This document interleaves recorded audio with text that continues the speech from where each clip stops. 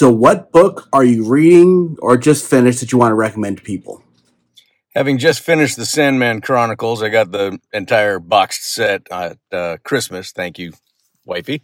After that, of course, because I haven't looked at them in a number of years, I'm going through the Potter books again. Yep.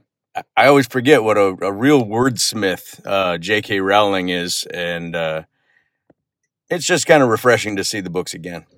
Well, I'm not currently reading a book or listening to one, but I'm open to suggestion for real. I mean, I just started my master's program, so not a lot of time for reading anything other than like educational philosophy or things like that. So, but suggest one. I'm always open. So I just finished reading Gore the God Butcher, and right now I'm about 3/4 of the way through Godbomb, Thor Godbomb. I'm getting ready for Thor Love and Thunder next month. Godbomb and Gore the God Butcher, amazing comics. I don't see how they can do it justice, but we're going to find out. It gets weird. It's weird at the end. I want to see my laser sharks. I really kind of want to get into Lock and Key. Dub introduced us to us last year at his birthday. I just don't know. I am so busy, but I do need to pick up a book.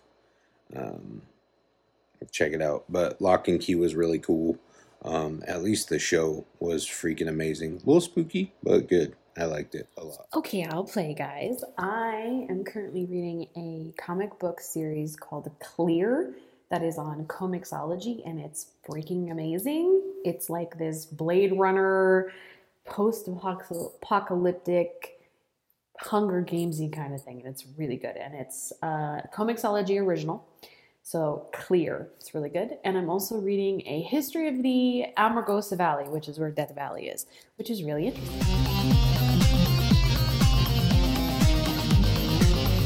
You have been listening to the latest episode of the iHeart Geek Show. Make sure you visit our website at www.iheartgeekshow.com. Make sure to follow us on Instagram, Twitter, and Facebook.